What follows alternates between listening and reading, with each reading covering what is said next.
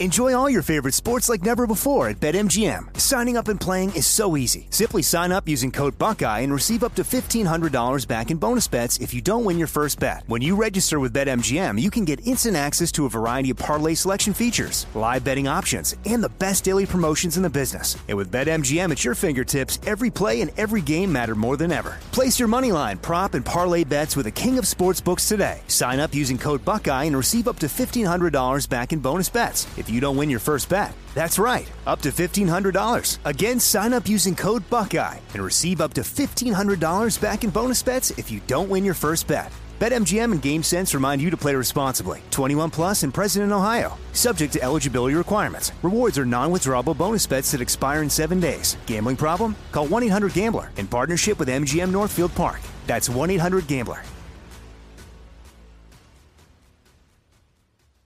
Imagine you ask two people the same 7 questions. I'm Minnie Driver, and this was the idea I set out to explore in my podcast, Minnie Questions. This year, we bring a whole new group of guests to answer the same 7 questions, including Courtney Cox, Rob Delaney, Liz Phair, and many, many more. Join me on Season 3 of Minnie Questions on the iHeartRadio app, Apple Podcasts, or wherever you get your favorite podcasts. 7 questions, limitless answers. If you love sports and true crime, then there's a new podcast from executive producer Dan Patrick and hosted by me, Jay Harris, that you won't want to miss. Playing Dirty: Sports Scandals. Each week, I'm squeezing the juiciest details from some of the biggest sports scandals ever. I'm talking Marcus Dixon, Olympic gymnastics, Cain Velasquez, salacious Super Bowl-level scandals. Join me on the dark side of sports by listening to Playing Dirty: Sports Scandals on the iHeartRadio app, Apple Podcasts, or wherever you get your podcasts.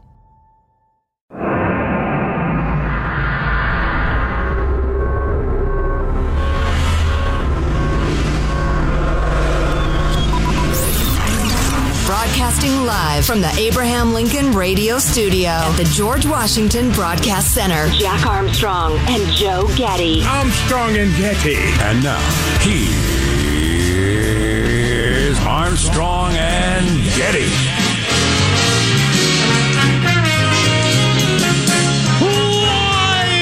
Live from Studio C.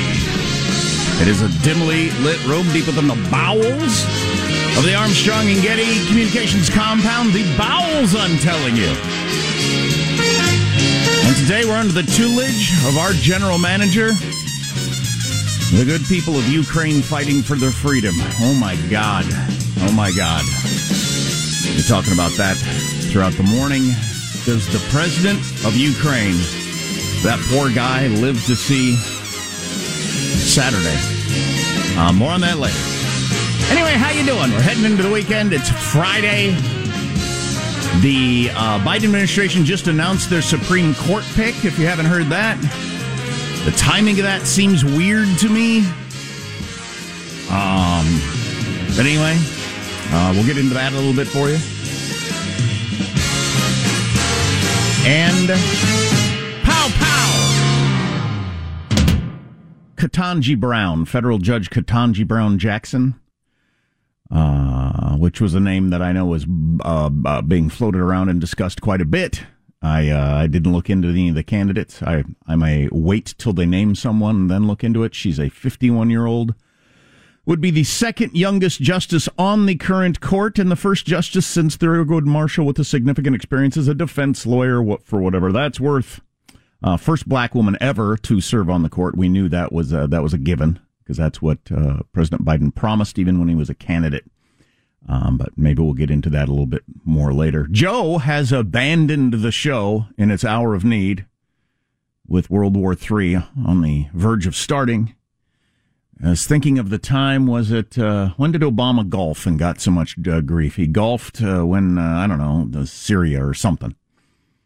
That's what Joe's doing. Exact same thing Obama did. Golfing. Yes, absolutely. Oh, there's some virtual Joe. There you go. Joe's golfing when the S is hitting the fan. Back to Ukraine briefly, and we're going to talk to our military strategist that we like so much, Mike Lyons, coming up at the bottom of the hour. But I don't know if you saw the video of the president of Ukraine last night. He is in like a green T-shirt. That's what I think he was wearing underneath his military gear all day long, because he was in the trenches with the troops all day long. But anyway, he's in a green T-shirt up against a blank wall in hiding somewhere. And he gave a speech about, hey, how the world is not coming. The troops from other countries are not coming to help us. I'm the number one target. So they're outside of Kiev. Went to bed last night with the news that the Russian troops were 20 miles outside Kiev, the capital, and woke up this morning to a variety of reports that say Russian troops are now in the city on the streets. What sort of urban warfare that's about to turn into throughout the day, I have no idea, and I don't know how well hidden Zelensky is. Is Putin actually going to find Zelensky, put him up against a wall, and shoot him like they used to do in the old days, like the pre-modern days, like we hear about it on our cell phone days? Is that what's going to happen today? Holy crap. But yeah, the Russian troops have poured into the capital, and it's a matter of hours, I suppose, before most everybody in the government has been captured or killed.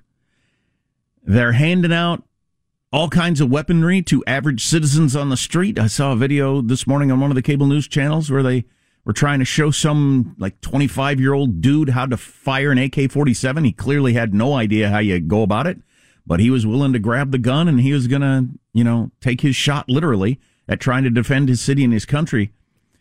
Some unbelievable stories of bravery that came out yesterday that we'll pass along to you, including a couple of instances where Ukrainian soldiers said, F you or go F yourself to Russian soldiers before they got killed, which is cool, but dying ain't. And I've been saying for weeks now, I always put it in the context, because my brother was in the military and he served in the Middle East in a number of different times in both Iraq wars and that sort of thing. Would I be comfortable with him going to Ukraine? And all along I've been saying no, especially if for instance, if Germany is not worried enough to have troops in there fighting, why in the hell would the United States be? It's their backyard. But I'll tell you what, I was having second thoughts today. Maybe I'm just a sap, but watching the Russian soldiers come into the town and the president say, look, nobody in the world is going to come help us. We got to fight for ourselves and die for our country. Why does the world not?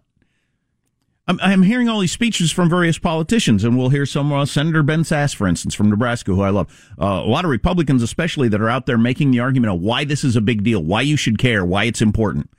It's kind of incongruous that I'm hearing these speeches about why I should care and how important it is for world history and how this is something the United States has to stand behind because nothing could matter more, and here's why. But not enough that we actually, the world actually stands up and puts any blood on the line. It's not that important. So I'm having trouble understanding that argument completely. Maybe Mike Lyons, who's been against the idea of U.S. troops all along, will explain better how this can be both so important but not important enough to do anything about it.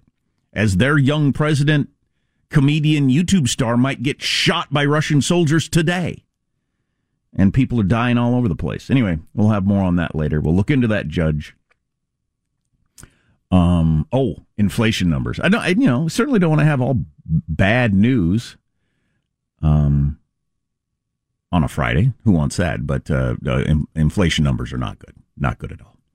So laid out some of the things we're going to be able to get to today. We got clips of the week coming up in the next segment. And, I didn't officially start the show. I need to do that. Because if you don't officially start the show, we violate all kinds of FCC regulations, and then we end up in some sort of, Federal Communications Commission gulag. I'm Jack Armstrong. He's Joe Getty on this Friday, February 25th, the year 2022. We are Armstrong and Getty, and we approve of this program. Let's begin the show. New you in 2022. You know that. Let's begin the show at Mark. Keep inside. In here, against the wall. How can I find it?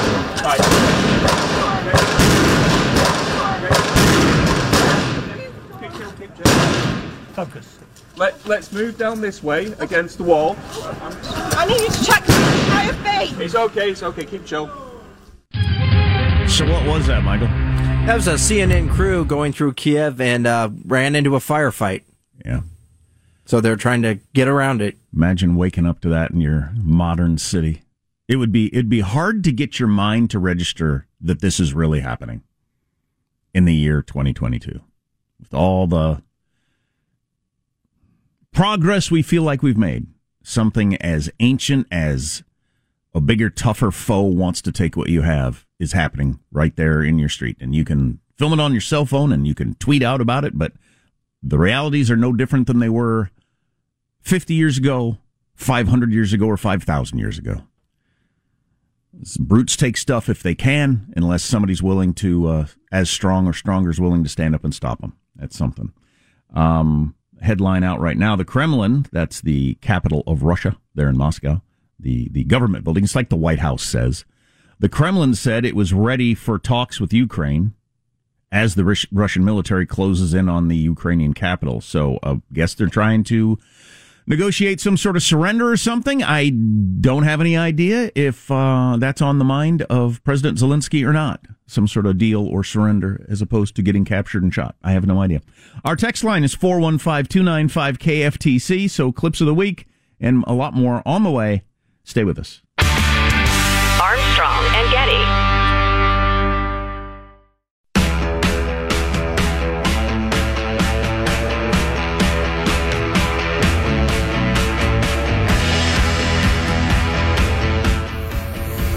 The Armstrong and Getty Show. Ketanji Brown Jackson, that's the name of the next Supreme Court justice. It has been announced. She got the phone call from President Biden last night, and she accepted. 51-year-old liberal replacing another liberal, so it won't have any effect on the ideology of the court, although if you follow this sort of stuff at all, you know that justices fairly regularly don't vote the way people think they're going to. But a little more on her background coming up in just a second. I feel like there's a reason they would have, because you know when you announce who's going to be on the Supreme Court, that's going to be a giant news story. Is there a reason the Biden administration wants this to be part of the news story today as Kiev falls to the Russians, or it just seems like a weird time to do it to me? Maybe I'm thinking too much about it. More on her history in just a second. Again, we're going to talk to Mike Lyons about what's going on in Ukraine right now as the Russians are in the capital. Russian soldiers are in the capital. So stay tuned for that conversation. I look forward to hearing what he has to say. This is what we do every Friday at this time. We take a fond look back at the week that was. It's an acronym, COW, Clips of the Week. We call it COW. I mean, listen, guys. Listen, guys. Honk, honk. Who in the Lord's name does Putin think gives him the right? Ukraine is just not our neighboring country. It's an integral part of our own history.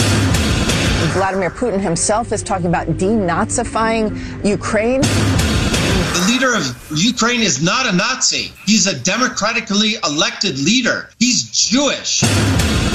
Very capable. I have enormous respect for him. I've been criticized for saying that. No, I have enormous respect for him. I say it plainly. I'll support the proposal on recognition. You will support or you support? Speak directly, Sergei Evgenyevich. There is no purgatory for war criminals. They go straight to hell. If you're late in life in 60s and this is kind of it, maybe that's what you try to do, and you try to be a bump in the battlefield.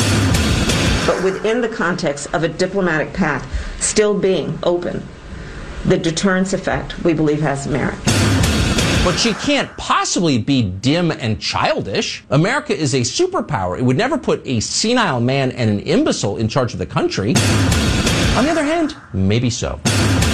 It's a really amazing day. I think we're going to look back on this day and say this is the moment that, U.S. soccer changed for the better. I saw an extremely eerie scene where both were thrashing in their beds, asleep, but both kicking and moving pretty aggressively. Don't worry about it. So what are they going to do to you then? Nothing. I did get COVID again. This was scary, so scary. I'm talking Ponderosa suddenly add a prime rib in the middle of the buffet line. Scary. Sonny and Cher was a great act. Not geopolitically.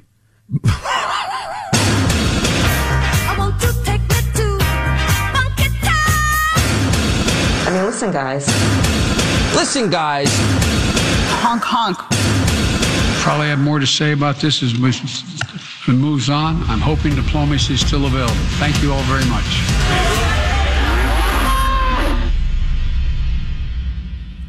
I hadn't heard that Neil Cavuto of Fox Business News talking about his COVID. That's pretty funny. It was scary. I mean, it was they're out of steak in line at the buffet scary.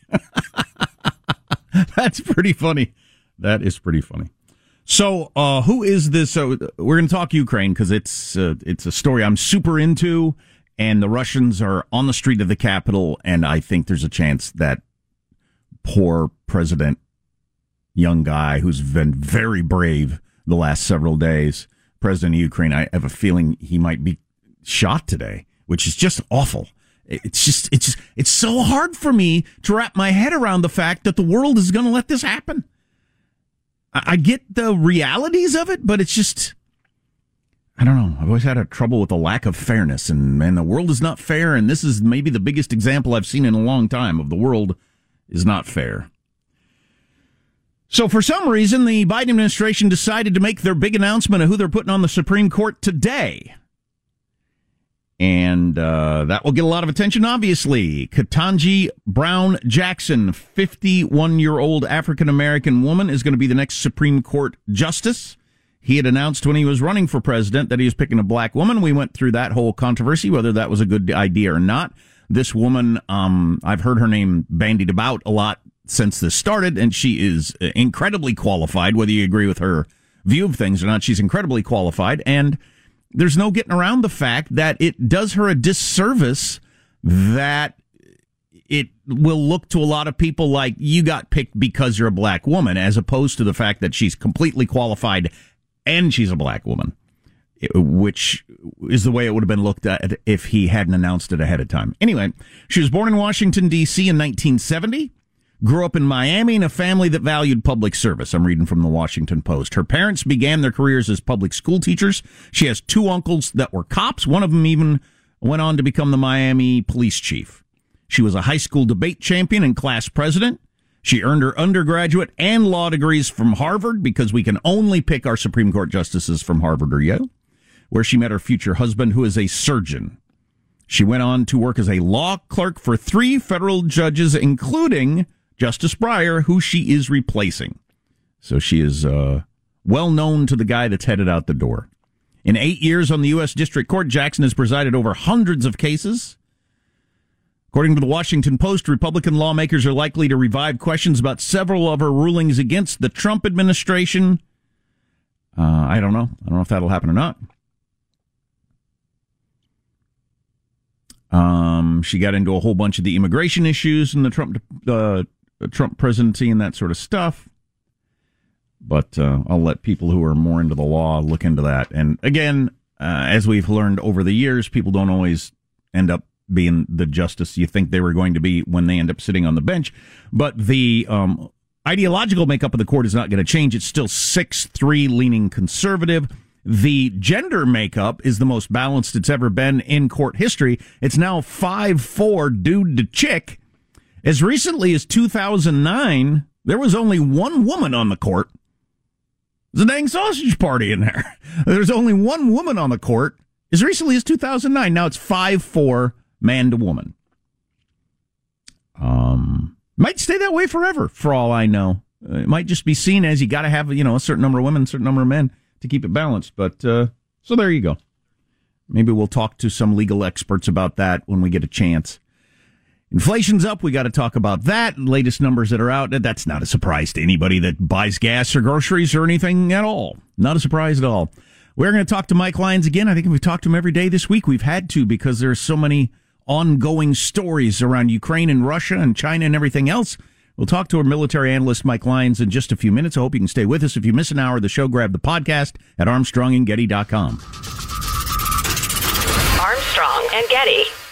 Enjoy all your favorite sports like never before at BetMGM. Signing up and playing is so easy. Simply sign up using code Buckeye and receive up to $1,500 back in bonus bets if you don't win your first bet. When you register with BetMGM, you can get instant access to a variety of parlay selection features, live betting options, and the best daily promotions in the business. And with BetMGM at your fingertips, every play and every game matter more than ever. Place your moneyline, prop, and parlay bets with the king of sportsbooks today. Sign up using code Buckeye and receive up to $1,500 back in bonus bets if you don't win your first bet. That's right, up to $1,500. Again, sign up using code Buckeye and receive up to $1,500 back in bonus bets if you don't win your first bet. BetMGM and GameSense remind you to play responsibly. 21 plus and present in Ohio. Subject to eligibility requirements. Rewards are non-withdrawable bonus bets that expire in 7 days. Gambling problem? Call 1-800-GAMBLER in partnership with MGM Northfield Park. That's 1-800-GAMBLER.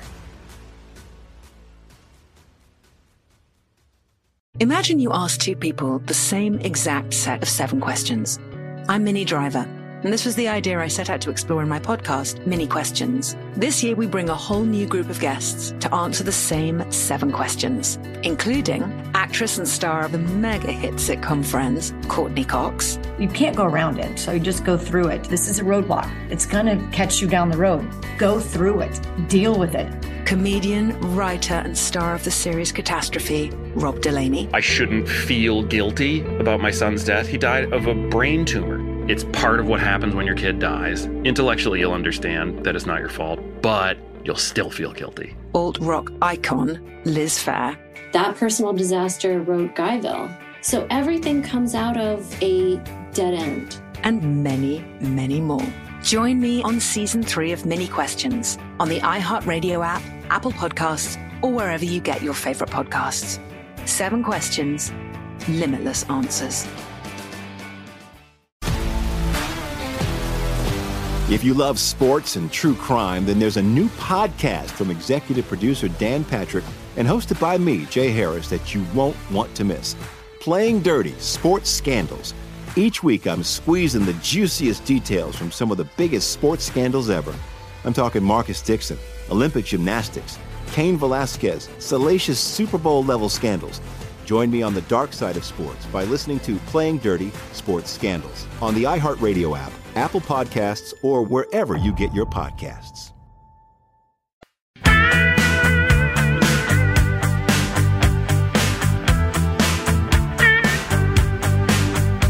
The Armstrong and Getty Show. You know what this is? This is the attempted assassination of the Ukrainian government. This is an attempt to remove President Zelensky. And what we do know about President Putin is he gets fixated on individuals. Just think about the fact that he won't say Alexei Navalny's name. He's so fixated. And I think he's fixated on removing President Zelensky by whichever means. And I think that's what this operation is about. Now, you know, again, what Sergei Lavrov says is that they want to install a government that isn't a puppet government of the United States. But you know, the Ukrainian government is not a puppet government of the United States. We've seen again and again differences between President Zelensky and President Biden. That's democracy. That's democracy.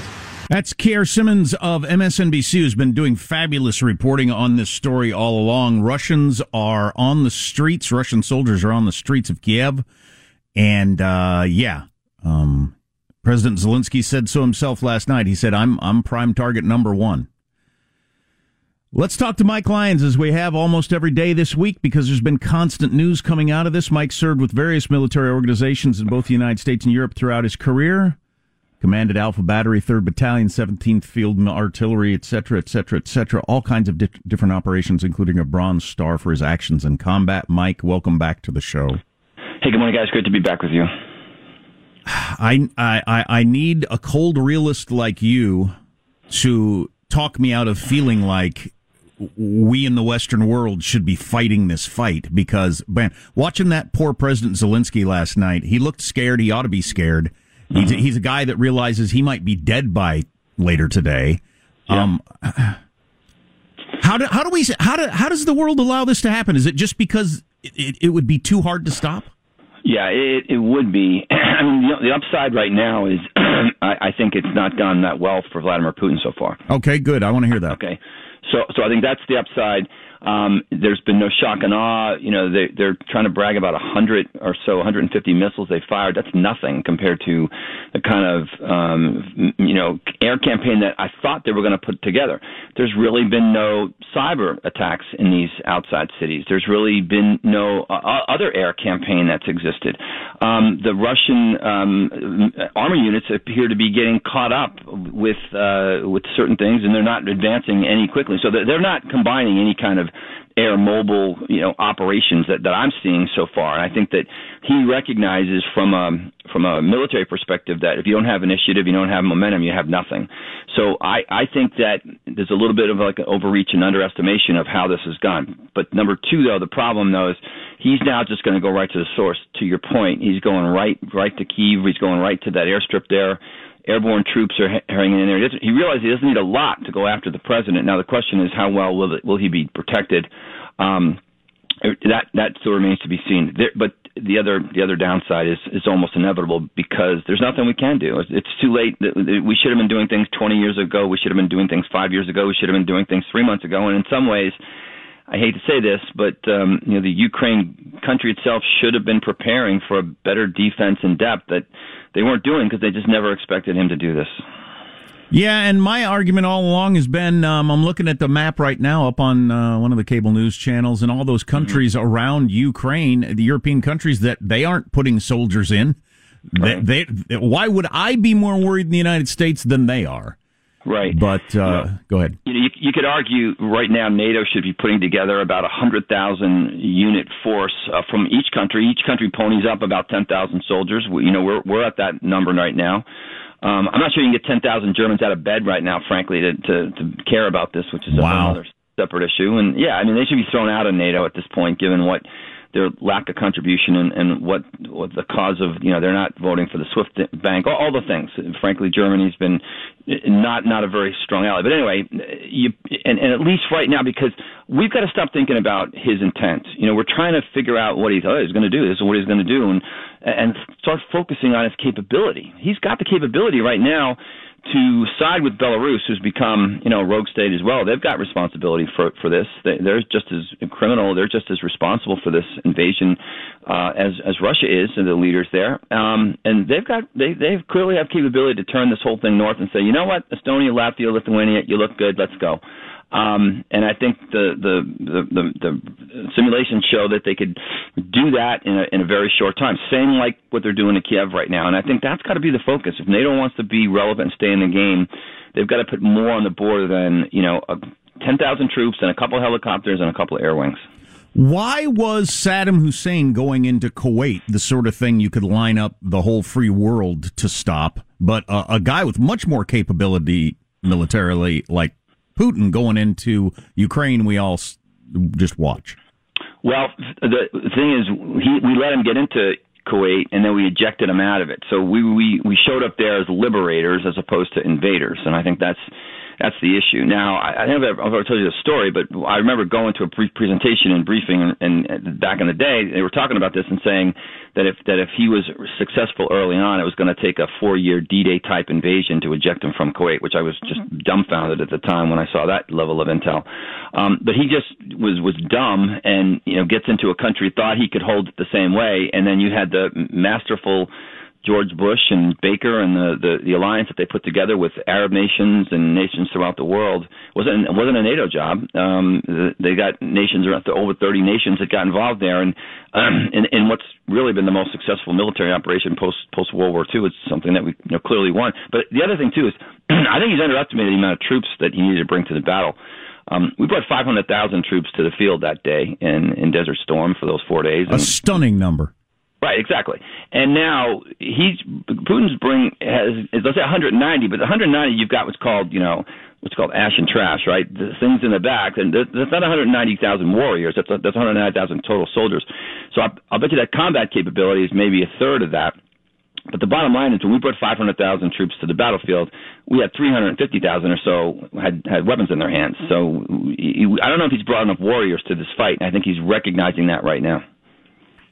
Yeah, I was just watching President Zelensky yesterday in a number of pleas to the world, and then his final video last night when he was said to the people, come get your guns, fight. Nobody's going to come help us. We're on our own. And I thought, geez, that's a heck of a position to be in. I don't know if you saw that story. President Zelensky actually tweeted this out, this little island that I was unaware of till yesterday called Snake Island there. Yeah. And there are a bunch of Ukrainian soldiers there, and Russians pull up in their boats and said surrender, and the Ukrainians said, go F yourselves. Right. And the Russians killed them all. Yeah, I think we're going to soon see the atrocity phase of this, and that's going to be those kinds of things. They didn't have to do that. They could have surrounded them out. They could have tried to make them surrender. We're going to see how the Russian soldier acts in the face of humanitarian crises and humanitarian situations. And again, as invaders, they're so focused on their mission. So, again, there's going to be this atrocity phase, I'll call it, where there's going to be unnecessary death and destruction. But it's all about what Russia does. This is what they did in Syria, and this is what we allowed them to do in Syria. And now it's going to be on television. The amount of, I'm watching closely. All these pictures come back. They tell us things about what's actually going on the ground. They tell us things about Russian equipment. They tell us things about how people are doing. And that's what I think we've got to be on our eyes for. It's going to happen sooner than later, this atrocity phase. If Putin does kill Zelensky, especially if it's in a way that is videotaped in some way, video gets out of him being captured or killed or whatever. Yeah. What do you think that'll do to world opinion? Yeah, no, exactly. And, we're going to have to recognize that he now could still turn his army to go to Estonia, Latvia, and Lithuania. I think, we're sitting here amazed and hoping, well, he's really not going to do that. That's really not going to end up happening. And sure enough, it happens, right on television, because that message gets translated all the way down to the lowest level, because it's not Putin that's going to do it. It's going to be some Spetsnaz unit that's going to be doing it. That's going to have orders to do it. So there's going to be no orders to necessarily try to just capture him. If he dies and it's on video, if the world can't isolate Vladimir Putin now, and we can't produce stronger sanctions than what the president rolled out yesterday and basically said, we'll check back in a month and see how it goes. It's going to be over. It's going to be over in 10 minutes. I mean, come on. You got to be kidding me. If we can't come up with something better than what we've rolled out with to isolate him, then it does show you that the world's really not interested in doing just that. Yeah, the disconnect between the people being interviewed on the streets, talking about a video earlier where they were handing out what looked like AK-47s to people on the street, and some guy looking at it like he's seen it for the first time, trying to figure out, where's the trigger and which direction do you point this, but he just got handed that gun and he's going to fight for his country. Yeah, that's the only thing I put anything on the president there. He should have at least had some undercurrent of a better defense in depth and put the country more on a war footing. I think we talked about the fact that I hope we're on a cyber war footing right now in our country. We're not necessarily publicizing it, but there's got to be this war footing that took place on the ground. Minefields being laid, much better defenses. Look, the Russian military does have the numbers to overwhelm, but they could create certain choke points that clearly and have been making a difference. I've seen some things on CNN. You're seeing some of the battles taking place. The javelins are working. That's a weapon system that does give them some confidence. But at the end of the day, he just does have that many more forces. Where do you get your information? How do you follow a story like this? Because there's, the classic, the first casualty of war is the truth. How do you try to follow this as a guy with your experience and feel like you know what's going on? Yeah, so I do have still contacts in the Pentagon and high-level flex. I work at West Point, so we do get information. It's not it's unclassified. My job, I think, is to take these data points that I see and then translate them better on the ground for what kind of things go on. And watching, the media has been pretty good, and the amount of videos that are out there, you can tell the equipment that's coming through. So, like, for example, when the artillery that was being fired wasn't really artillery; it was cruise missiles, and they didn't really fire a lot of them. It means to tell me they don't really have a lot of them, because there's no way that artillery that they have that's towed or that's mechanized is in any kind of range right now. That's only 7 or 8 miles away or 20 miles away. They're not that close to Kiev. So the only thing we've seen really is in Kiev and these major cities is the strategic weapons, because they're the only ones that have the capability to reach them. So that's kind of what I interpret when I see those kinds of things on the ground. How seriously do you take Putin's nuclear threat that he made, 48 hours ago? And if he used nuclear in any way, anywhere, what would the reaction to that be? So go back to Russian doctrine, which says they would escalate to nuclear in order to de-escalate the situation. They think that if they used nuclear weapons, that we wouldn't respond to that. I think that's a function of what he believes is our involvement. If we cross the border, or if there's, let's say, some blatant type of support that he thinks, who's to say he doesn't launch a tactical nuke or launch it he's got capability with this missile technology that he's got better than ours in Europe right now. He could take out a Western European city, London, Paris, Berlin. I mean, name your city. We've got to recognize that, last time Nikita Khrushchev said we will bury you, he said that in the 50s, and we haven't heard something like that from a Russian leader since, but that's right out there. We have to look at capability and not intent. Wow. That's some good stuff right there. Mike Lyons, military analyst. We appreciate every time we have you on, especially at a time like this. Thanks a lot. Thanks for having me. Take a look at his capability, not his intent. That is something. The disconnect between the people in the street, the politicians, the average person grabbing a gun, and the diplomats.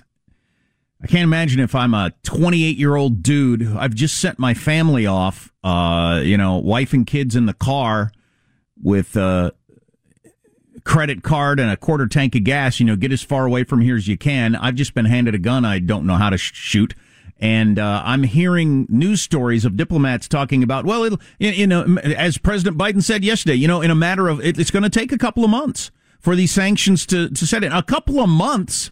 My wife and kids are over there dodging bombs. I've got a gun in my hands. I can see Russians on the outskirts of town. In a couple of months, the sanctions will kick in? That would be so disheartening. What are your thoughts? Text line 415-295-KFTC. More on the way. New inflation numbers you should hear about and a bunch of other stuff. Armstrong and Getty.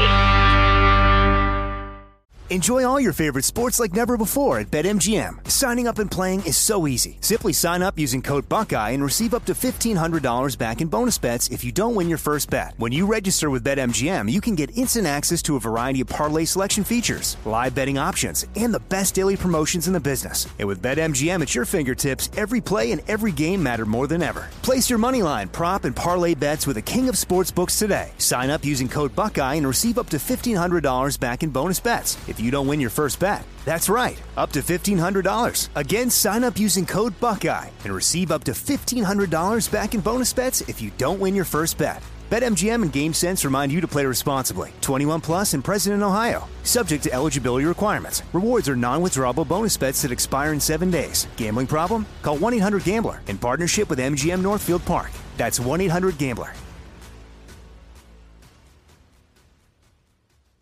Imagine you ask two people the same exact set of 7 questions. I'm Minnie Driver, and this was the idea I set out to explore in my podcast, Mini Questions. This year, we bring a whole new group of guests to answer the same 7 questions, including actress and star of the mega hit sitcom Friends, Courtney Cox. You can't go around it, so you just go through it. This is a roadblock. It's going to catch you down the road. Go through it. Deal with it. Comedian, writer, and star of the series Catastrophe, Rob Delaney. I shouldn't feel guilty about my son's death. He died of a brain tumor. It's part of what happens when your kid dies. Intellectually, you'll understand that it's not your fault, but you'll still feel guilty. Alt-rock icon, Liz Phair. That personal disaster wrote Guyville. So everything comes out of a dead end. And many, many more. Join me on Season 3 of Mini Questions on the iHeartRadio app, Apple Podcasts, or wherever you get your favorite podcasts. 7 questions, limitless answers. If you love sports and true crime, then there's a new podcast from executive producer Dan Patrick and hosted by me, Jay Harris, that you won't want to miss. Playing Dirty: Sports Scandals. Each week, I'm squeezing the juiciest details from some of the biggest sports scandals ever. I'm talking Marcus Dixon, Olympic gymnastics, Cain Velasquez, salacious Super Bowl-level scandals. Join me on the dark side of sports by listening to Playing Dirty: Sports Scandals on the iHeartRadio app, Apple Podcasts, or wherever you get your podcasts.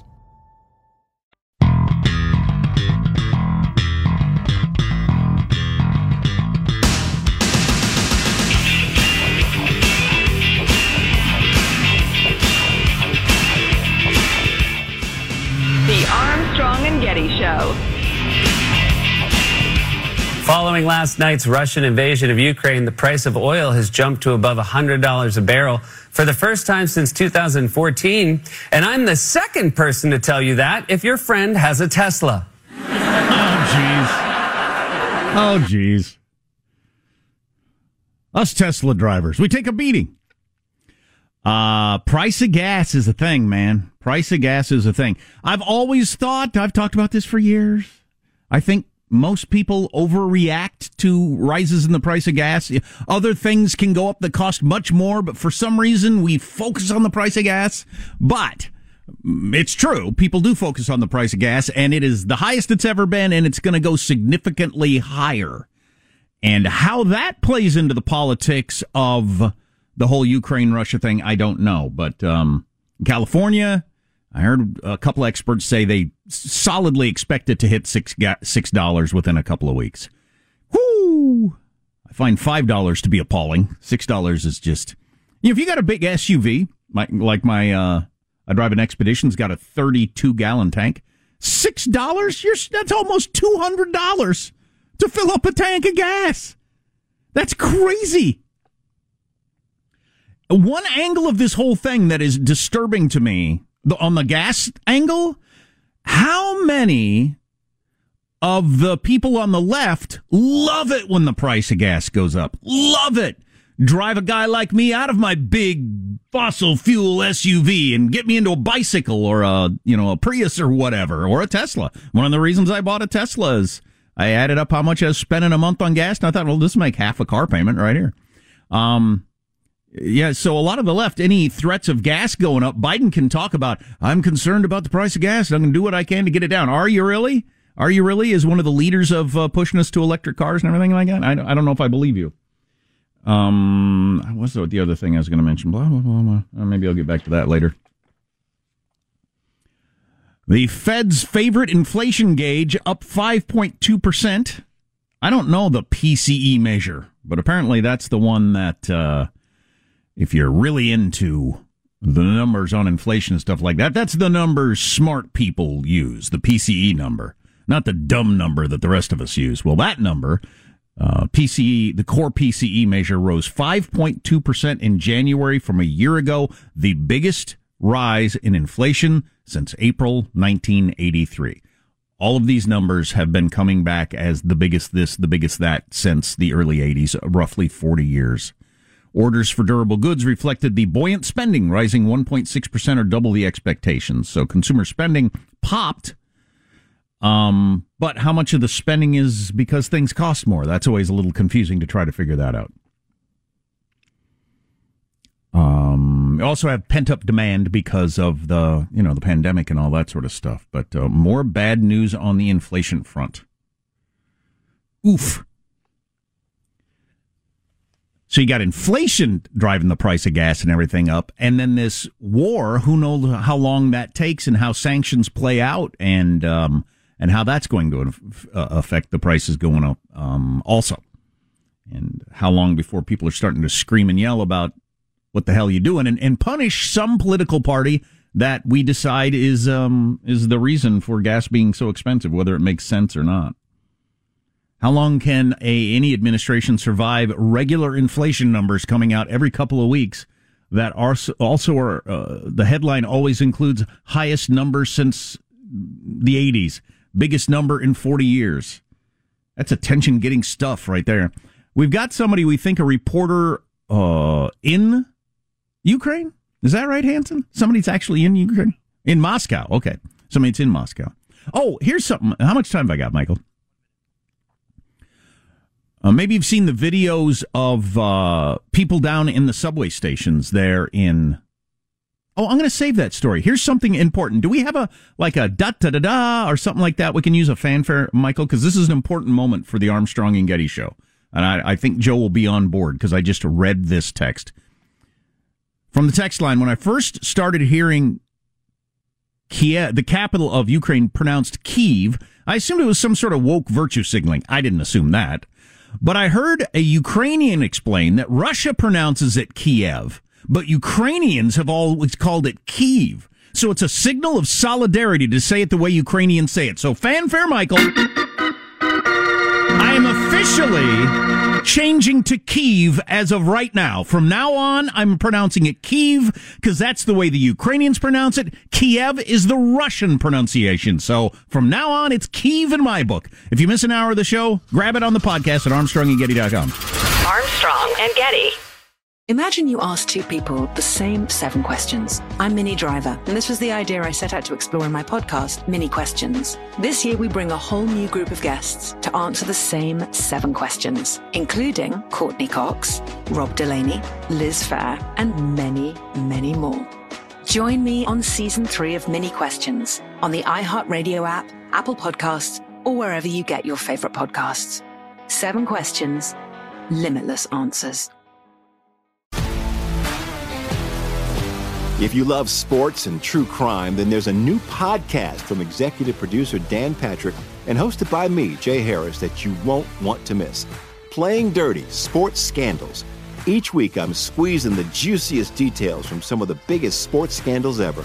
I'm talking Marcus Dixon, Olympic gymnastics, Cain Velasquez, salacious Super Bowl-level scandals. Join me on the dark side of sports by listening to Playing Dirty: Sports Scandals on the iHeartRadio app, Apple Podcasts, or wherever you get your podcasts. The Elevation with Stephen Furtick podcast was created with you in mind. This is a podcast for those feeling discouraged or needing guidance from God. Together in this podcast, we'll dive deep into Scripture, uncover the powerful truths that will help you rise above your limitations and embrace your full potential. We're here to equip you with the tools you need to conquer life's challenges. Listen to Elevation with Stephen Furtick every Sunday and Friday on the iHeartRadio app, Apple Podcasts, or wherever you get your podcasts.